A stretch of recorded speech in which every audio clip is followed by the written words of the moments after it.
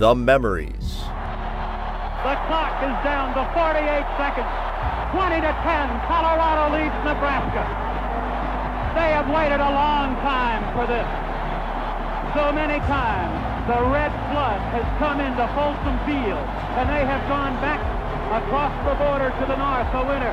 It won't be this time. The stories. Prukop to the corner for Carrington, intercepted!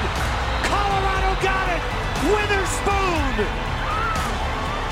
With the biggest play in Colorado football for years!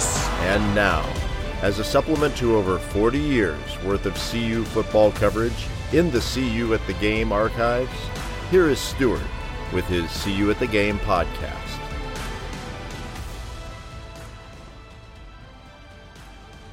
Greetings, Buff fans from CU at the Game. This is Stuart Whitehair, publisher and editor for the CU at the Game website, and your host for the CU at the Game podcast. Welcome to our first review preview podcast of the 2022 season. I am joined for this episode by Brad Geiger and Neil Langland, and we will start with the post-mortem of CU's 38-13 loss to TCU in the opener. The translation from the Latin of post-mortem is literally after death, and that's what it felt like in Folsom Field as the Horned Frogs turned a 7-6 halftime advantage into a 38-13 rout. We will then turn our attention to CU's upcoming game against Air Force. Going through our T.I.P.S progression, we will look at the talent for both teams, what intangibles may be in play, how preparation, especially for the Falcons' option offense, will play a role, and look at which statistics will factor in deciding the winner. So, who will be CU's starting quarterback against Air Force? Has Karl Dorrell, based upon player comments after the TCU game, already lost the locker room? Can a Buff defense, which was gashed by TCU's rushing attack, find a way to stop the nation's leading rushing offense?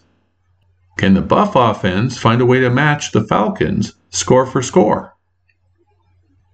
Let's find out.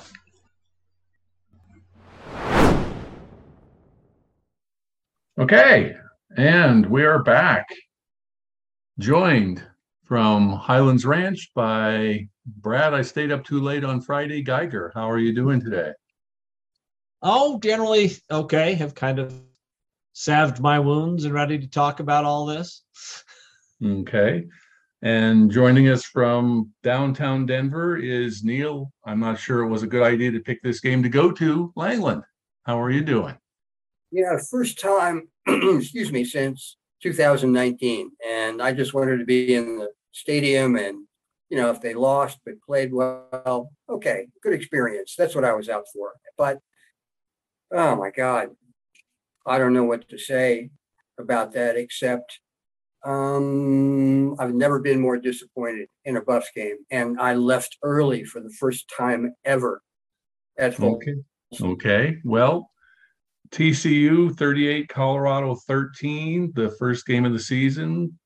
Got started on Friday night 35 minutes late, didn't start till 8:45 and finished 2 minutes before midnight, but I think the clock struck 12 for Colorado a little before midnight.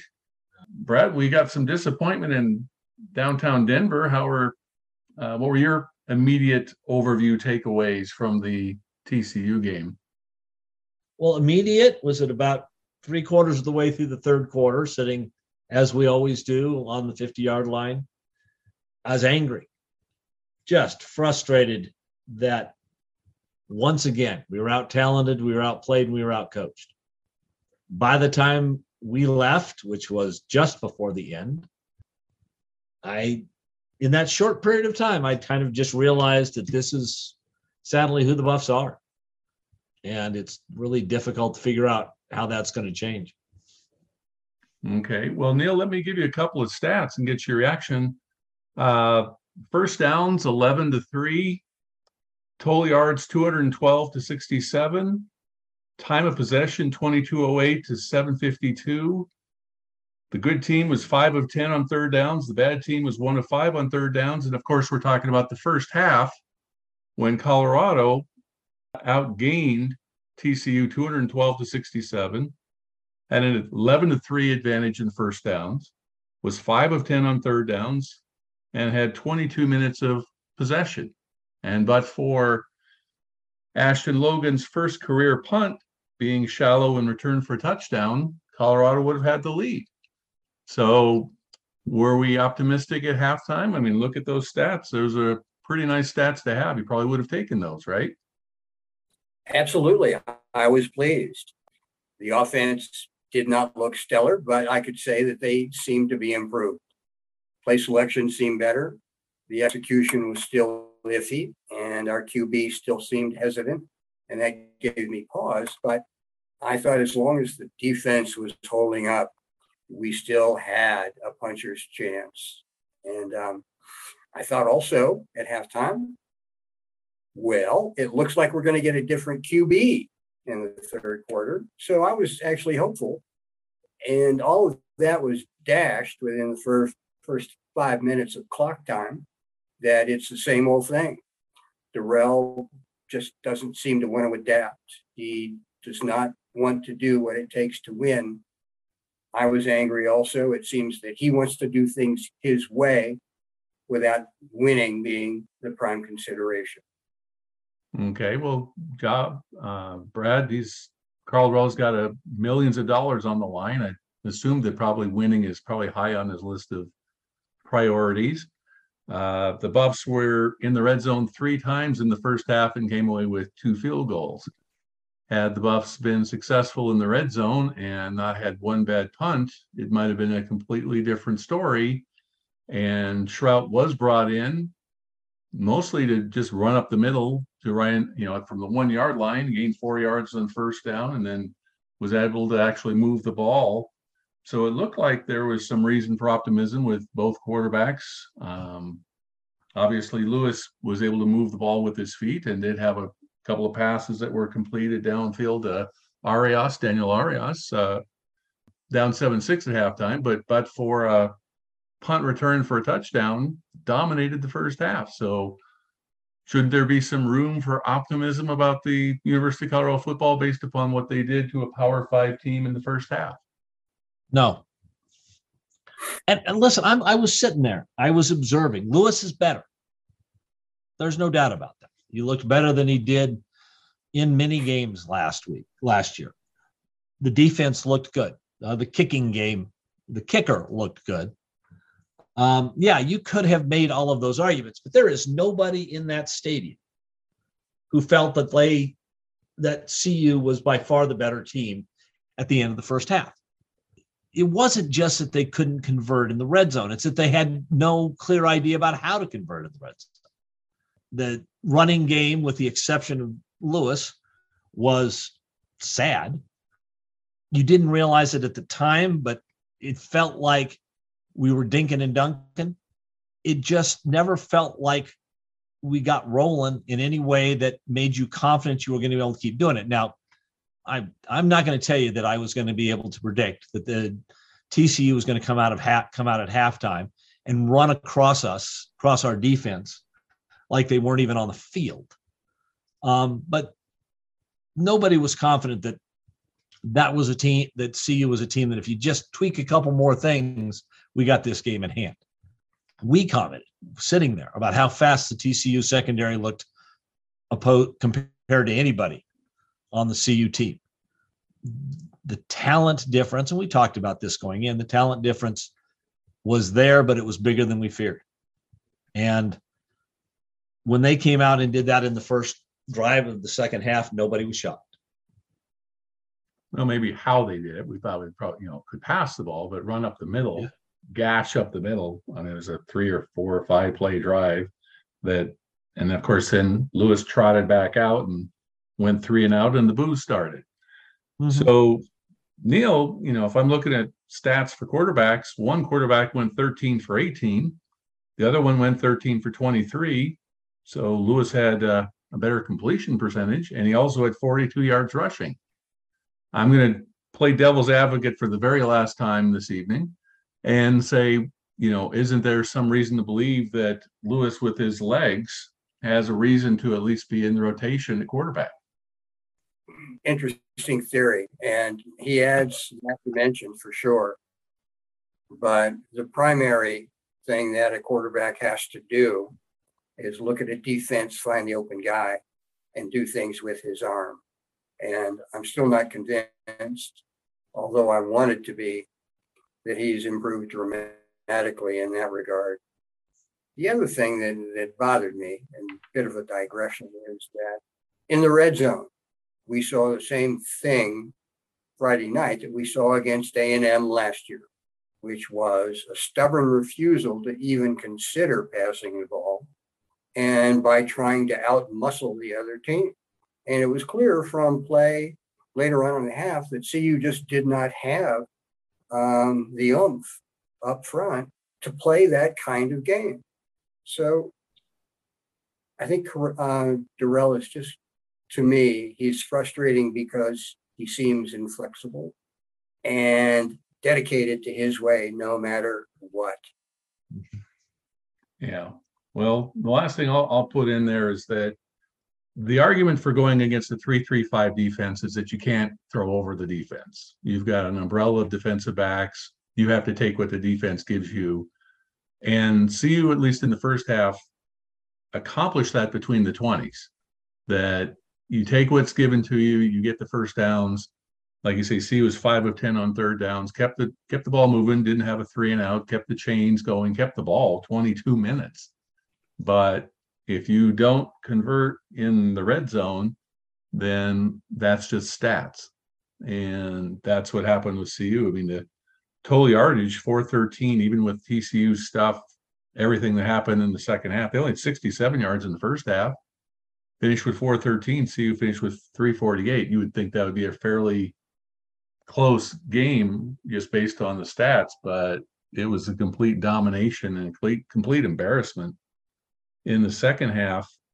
Let's talk a little bit about what the players said in the locker room. That, to me, almost was worse than the game itself. I mean, we watched the Minnesota game. We watched the USC game. We watched the Oregon game last year. We watched the Utah game in the second half. You know, same old, but it seemed like, from players, captain like Brady Russell and Quinn Perry, talking about team players hanging their head and being down even when it was a 17-6 game. Has Karl Dorrell, Neil, already lost the locker room one game into the 2022 season? Is that even possible? When I read that, was quite surprised after all the discussion we've had about how the team had come together and was one. And that seems to be a fissure in that team. And I suspect it might be in part due to the players know who should be playing. And I don't think that there is unanimity or even a significant proportion of the players that think Shrout should not be playing. Brad, does it come down to that? I mean, that's always been the argument you hear about having two quarterbacks alternate, that there's loyalties in the locker room and that leads to a fractured locker room. Is it that simple that it's just a matter of getting Shrout out there to start and the team can be unified and the team can start being productive? Boy, I hope so. Because if it's not, we've got nothing. And I don't think it's that simple. I think this team knows, or at least saw on Friday, what happens when they are faced with athletes they can't compete with. I would love for it to be about Shrout. I mean, let's not pretend he had an immaculate debut. There were 2 or 3 passes that could have been intercepted. He didn't make perfect decisions. He comes out of the pocket too fast. He probably is certainly more of a gambler than Lewis, but he wasn't perfect. Hopefully, I would love for him to come in and bring a spark. If it's about the quarterback and the team wanting that, then Dorrell's got no choice. I still think he doesn't. But my better fear is that this team came out believing some of their own press clippings about being better, and then saw that they just can't run with these guys. And if that's the problem, then I don't know how you fix that. Yeah. Well, Neil, if Shroud is perhaps the answer, I don't know. Do you think that Karl Dorrell, after Monday's practice, came out and said they're still evaluating and, both players are still being looked at and everything like that? Is this just him giving Air Force something more to look at? Or do you think it's just Karl Dorrell continuing to be stubborn and resisting all objective evidence? Boy, that's a tough question. We don't know what's in his heart and mind. We can only observe. But I believe that Coach Dorrell believes in his heart that Lewis can do it. And from his pro background, he does not like a quarterback that takes chances. He wants a button-down guy there that's not going to put the ball up for grabs.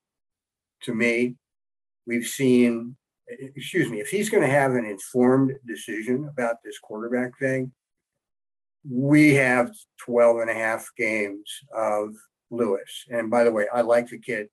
He was my choice for player of the year on the team just because of the way he behaved last year. He was classy. But we need some data on Shroud and legitimate chances to see what he can do. Not be brought in the worst of circumstances as he was Friday night and asked to perform.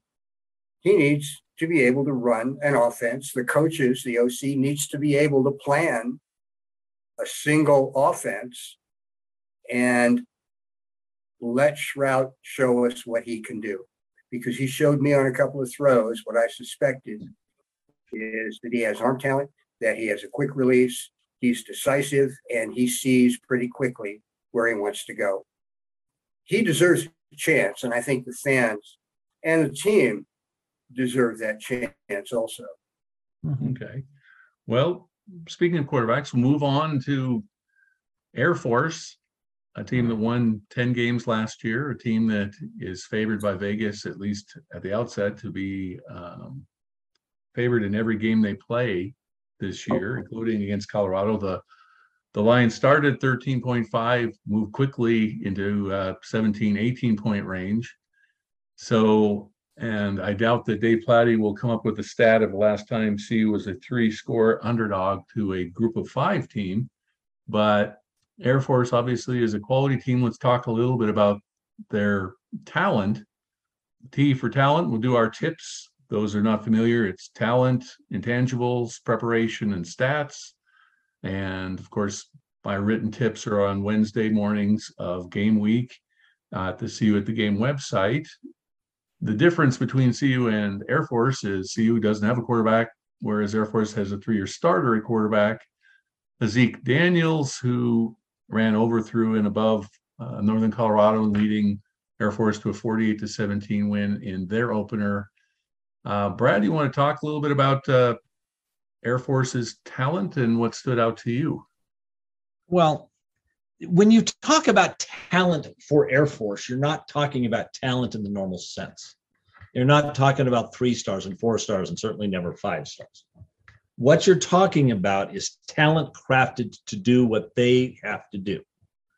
They have picked people who can run their offense in particular, knowing that offense is about discipline, knowing it's about reads, knowing it's about seeing the entire field. They have that kind of talent, particularly at quarterback. And you give somebody with that kind of talent and that kind of football intelligence 3 years to develop that on a kind of offense that nobody runs, so nobody else sees. Yeah, they have probably, are they bigger, stronger, faster? No, although find me the playmaker on CU's roster. Daniel Arias, be about it. Talent-wise, I would say that Air Force at this point, when you in the system that they have, they are more talented. That quarterback is going to be able to read what we're trying to do. And I fear, like he did, we're better than Northern Iowa, I think. but I fear that he's going to find the holes. Okay. Well, Neil, Northern Iowa, I mean, before Buff fans completely dismiss them, I mean, they are a good FCS team. They are in the playoffs every year. Last year, they lost 16-10 to Iowa State when the Cyclones were ranked number 7 in the country, and then give Iowa fits every time they play them. So it's a pretty good FCS team, and yet Air Force ran for 582 yards. No other team in the country ran for more than 380 in week 1. So Air Force has a pretty good head start on repeating leading the nation in rushing. Hazik Daniels last year set a school record for the longest run in school history, 94 yards against Florida Atlantic, and also had the longest pass in school history, going for 92 yards against Colorado State. So based upon what you saw on the Colorado defense in the second half against TCU when they went for several hundred yards rushing, what do you think about the talent on the Air Force offense? I think Brad raised good points, is that if we look at 40 times bench press, weight, all of that, CU has an edge in that. But Air Force does so well matching individuals' capabilities to their system. He's right that within the context of their system, they have a talent edge. And not to put words in your mouth, Brad, but that was sort of inferred, but CU is going to have trouble with this. Tucker's team back in 19 spent time in the spring and summer going over Air Force's offense, as have the Buffs so far this year. Didn't really make a big difference. And I think with young players, not having seen this before, the option offense, whether it's the wishbone triple or the speed or any of that, is all about getting defenders out of position and to take their momentum away so that someone who may not have a flat out speed advantage suddenly is going to get behind or get around a defensive player that's uncertain about what to do. So using Brad's criteria, I'm going to go with Air Force on talent. Okay. Air Force had 5 guys rush for more than 70 yards. Yes. Led by Brad Roberts, the fullback at 1,352 yards last year, which is the third most in school history. He had 114 yards and a touchdown against Northern Iowa. But the play I loved, this was early on in the game, so you can imagine, didn't see the highlights, but probably Northern Iowa putting 10 guys in the box, trying to figure out a way to stop this offense. So what did Hazik Daniels do? He connected with Dane Kinnaman for an 80-yard touchdown. So the first touchdown of the year for Air Force was an 80-yard touchdown pass. Mm-hmm. And making Northern Iowa expect that, then they just ran all over them for the rest of the evening or the afternoon for 582 yards. For the game, they averaged over 10 yards per play. Imagine in the second half that they were probably running, again, as Brad mentioned, 5 players over 70 yards, that there were a lot of backups in the game, and yet they still averaged 10 yards per play. And that was kind of what we saw with TCU against the CU defense. Neil, is there any hope for CU keeping up with, in other words, trying to score with the Air Force defense has lost some starters? You see any holes in the Air Force defense that would give you hope that maybe CU can actually, with a passing quarterback, score against the Falcons? To the yardage question, I think you and I put up over 400 yards, which is pretty decent. I think that what will happen with CU is can't simulate that stuff in practice, the speed of it, the deception. And I don't see how CU, because the blocking schemes they're seeing, Air Force cuts the backside, double teams on the front, the play side, point of attack. Even though their guys are smaller, they're very well coordinated in their blocking scheme. And the backs while not speed merchants, do very well getting what the play is blocked for. And excuse me, I am worried that CU, not having seen this and having young players that haven't seen it, probably all their way through high school, are going to be trying to stop an offense where assignment soundness is absolutely essential and key. And if someone is fooled, then there's going to be yardage gains and maybe big yardage. So I'm not confident at this point that the CU's front 4, 3, 7 are going to be able to stop the offense, so that means CU's going to walk a safety down, and then whoops, there it goes over their heads. The classic offensive scheme for an option team: pull the safeties up and then throw it over. You're going to guess we might see that a couple times.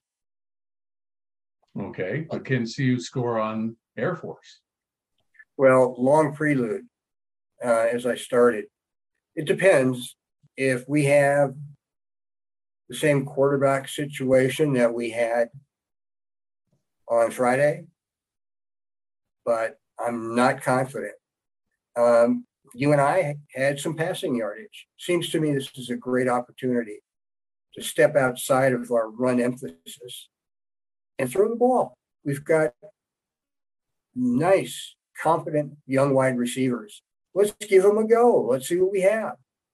Because they really were ignored a lot Friday. So it's time for those guys to come out and show what they can do. Okay. Well, Brad, moving on to intangibles, the eye of T.I.P.S. Do you have anything in that category for either team? Anything that you think might be an advantage for one school over the other? Well, I mean, we've talked about some. Air Force runs a bizarre offense that nobody else understands. The other is, of course, that they're home. They're playing an in-state rival, and they're favored.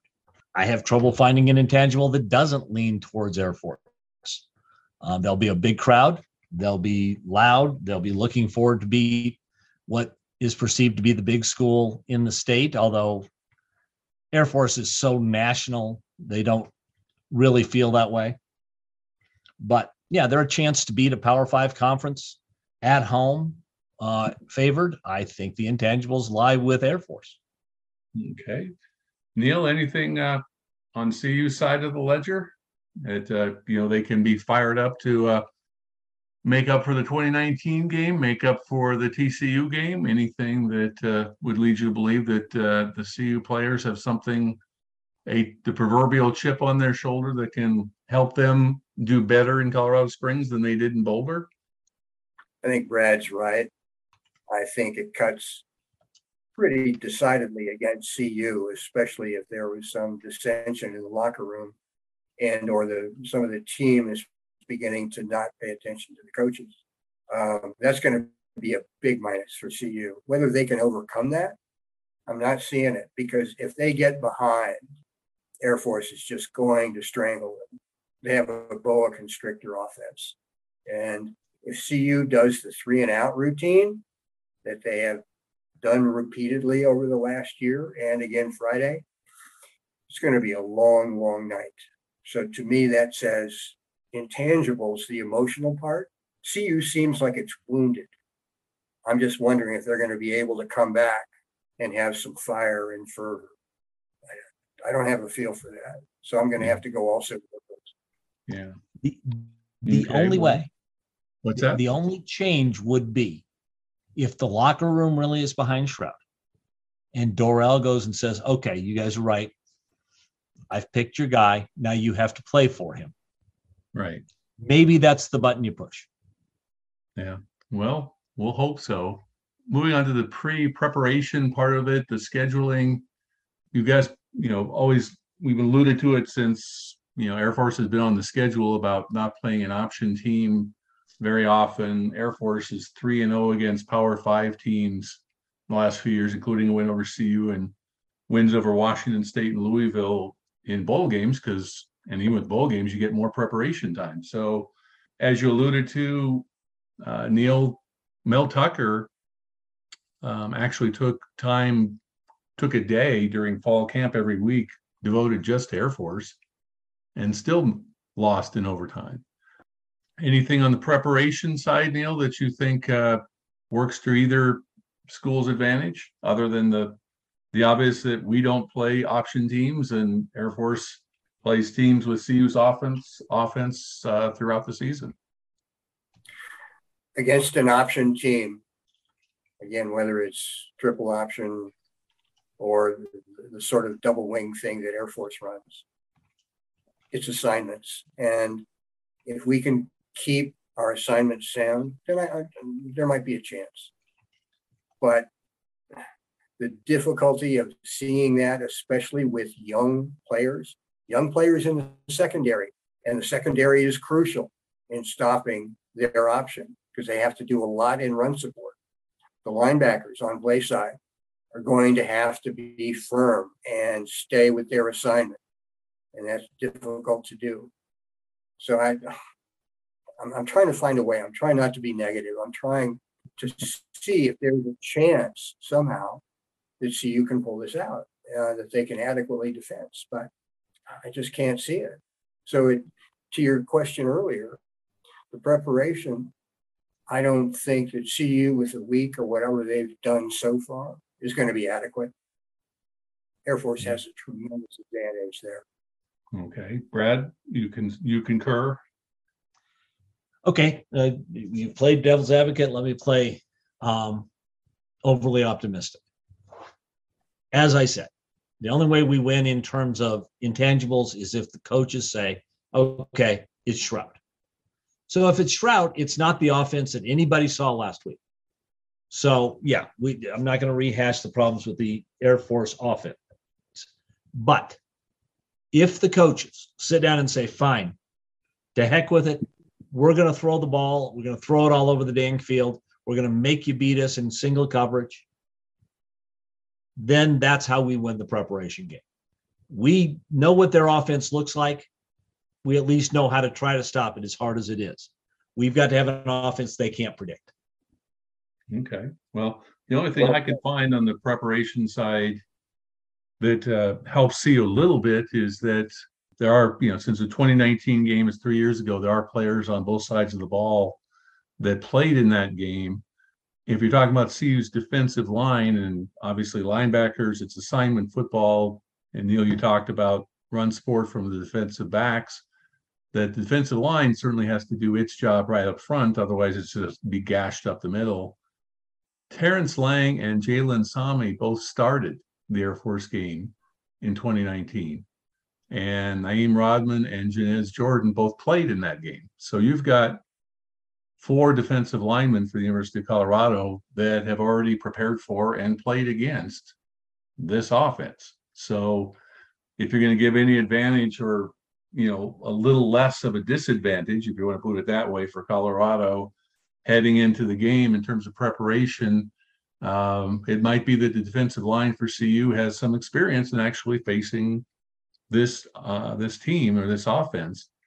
The only other thing I'd say on preparation side, CU, of course, is going to be playing at Minnesota next weekend. It's a rematch of the game that was very embarrassing last year. Air Force, however, is going on the road for the first time, and they're going to be playing in Laramie against Wyoming. Now, Brad alluded to the fact that Air Force recruits nationally, and yes, they want to be the big team in the state of Colorado. They want to be the premier program, the flagship program, if you will, for the state of Colorado. But in terms of their schedule, in terms of their rivalries, the Wyoming game is much more important to them than playing Colorado. So whereas the Buffs see another big game against a Power 5 opponent down the road on, the team that beat up on them last year, they can put all their eggs in the Air Force basket. Air Force, meanwhile, might already be looking past Colorado and looking forward to playing Wyoming, if you can even imagine that is a scenario that you can utter in 2022. Thoughts? It's if CU is not all in on this game, if they cannot get fired up for this game, then after what happened last week, then they aren't fireable. and Dorrell is. I mean, that's how this schedule has to work. CU is not a team that can look ahead of a scrimmage. They are now a week by week team, and Dorrell has to treat it like that. The coaching staff has to treat it like that. The players have to treat it like that. So, in terms of schedule, we don't care who we play the week after Air Force. We don't care who we play the week after Minnesota. Okay, Neil? My guess, and it's just a guess, is that CU, as you allude to, Stuart, may have a chip on its shoulder regarding 2019. And there may be some institutional memory of that. The linemen that you talk about, maybe they're going to be better, because the most important thing is to stop the first option, the fullback. If that can't happen, then none of it's going to happen. In terms of looking ahead, I think Air Force probably does not need to use its entire playbook against CU. So there's going to be plenty left for Wyoming. And I do think that Air Force really does want to pound CU. Yeah.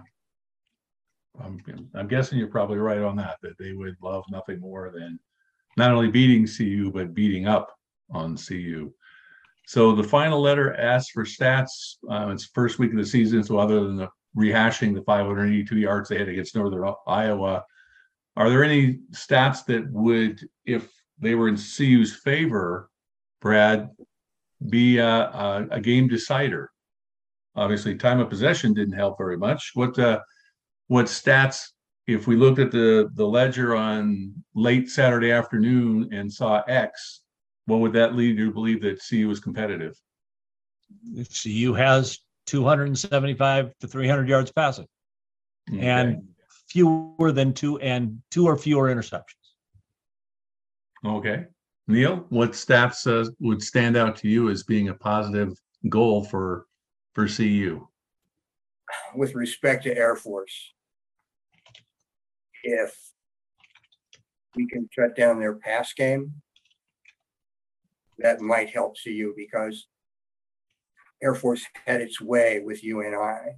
And if we can at least keep that under control, keep it under 200 yards, 150, CU might have. Aside from that, I'm not sure what CU is going to be able to do based on statistics that are going to be any better than they were last week. Okay. Well, I've got three that I would say that if CU wins on these, that they have there's a chance. One would be red zone conversions. Obviously, you can't be in the red zone 3 times and come away with 6 total points. If that had been 21 points, we might be having a different conversation today. Third down conversions, CU was 6 for 15 against TCU, 0 for 3 on fourth down. If you're going to keep Air Force from scoring, you got to keep them from having the ball. And the third one, of course, would be turnovers. Didn't get any against TCU. If CU could somehow find a way to get 3 or 4 turnovers and have short fields, or even have a pick 6 or something like that, or a scoop and score, maybe get a punt return of their own, that's what underdogs need, are those types of freak plays that turn a non-competitive game into a competitive game and get you into the fourth quarter with a chance, which is what CU's looking for at this point. If CU can limit sacks, assuming that we've got Shroud in there, that's going to be very important. If we can't, then it's again going to be a much longer day. Okay. We'll move on to the exciting part of our show, the predictions. Colorado is noted, started as a 13.5 point underdog. The line quickly moved to 18. Now I saw it most recently at 17. So some of the money's coming in on the University of Colorado. I don't know who is actually doing that, but basically a 2 touchdown and a field goal underdog. Neil, you get to go first this week. Who do you have, and what type of score do you think you're going to see Saturday afternoon in Falcons Stadium in Colorado Springs? Well, based on the spread and the over-under, that predicts a score 31-15 for Air Force. I think it's going to be much higher. So take Air Force and the over. I think there's going to be more scoring than 45 points. Okay, well, they had 48 against Northern Iowa, won 48-17. Do you think it's going to get as ugly as that, Brad? Or what do you see happening with CU Air Force Saturday afternoon nationally televised game on CBS? I picked CU to win this game at the beginning of the season. I was wrong, and I don't say that really easily. I'll be an idiot and say I think CU will play a little bit better. I'll be an idiot and say I think they'll pass a little better. I think it's something more along the lines of 45-21 Air Force.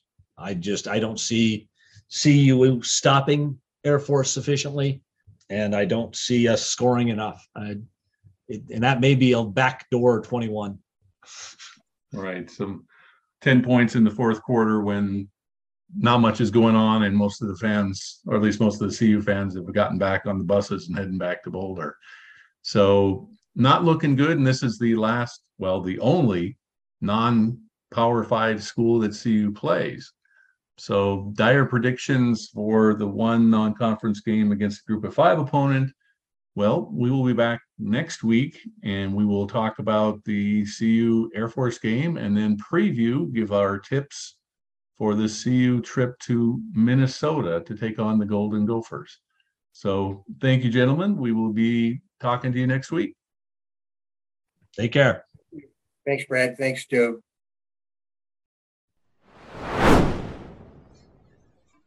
Thank you for listening.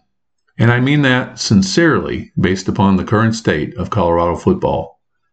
During the remainder of the season, we will be back weekly with our review podcasts being posted on Tuesdays throughout the year, with my written tips being posted on Wednesday morning at the See You at the Game website.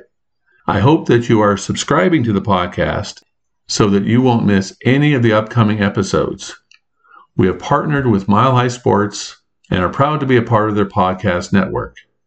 As before, you can find the See You at the Game podcast at Apple Podcasts, Google Podcasts, Spotify, iHeart, and other podcast sites. Or, if you're not a fan of downloading podcasts, all the episodes can be listened to at the See You at the Game website.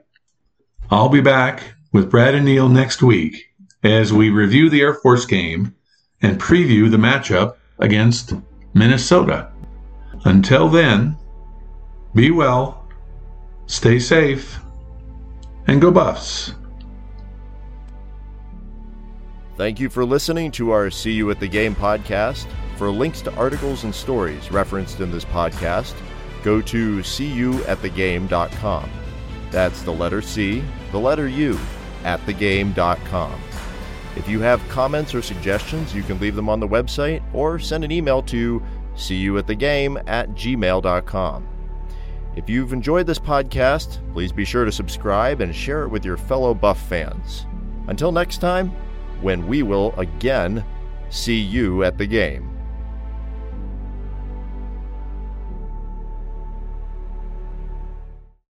Without the ones like you, who work tirelessly to keep things running, everything would suddenly stop. Hospitals, factories, schools, and power plants, they all depend on you. No matter the weather, emergency, or time of day, you're the ones who get it done. At Grainger, we're here for you with professional-grade industrial supplies. Count on real-time product availability and fast delivery. Call, click Grainger.com, or just stop by. Grainger, for the ones who get it done.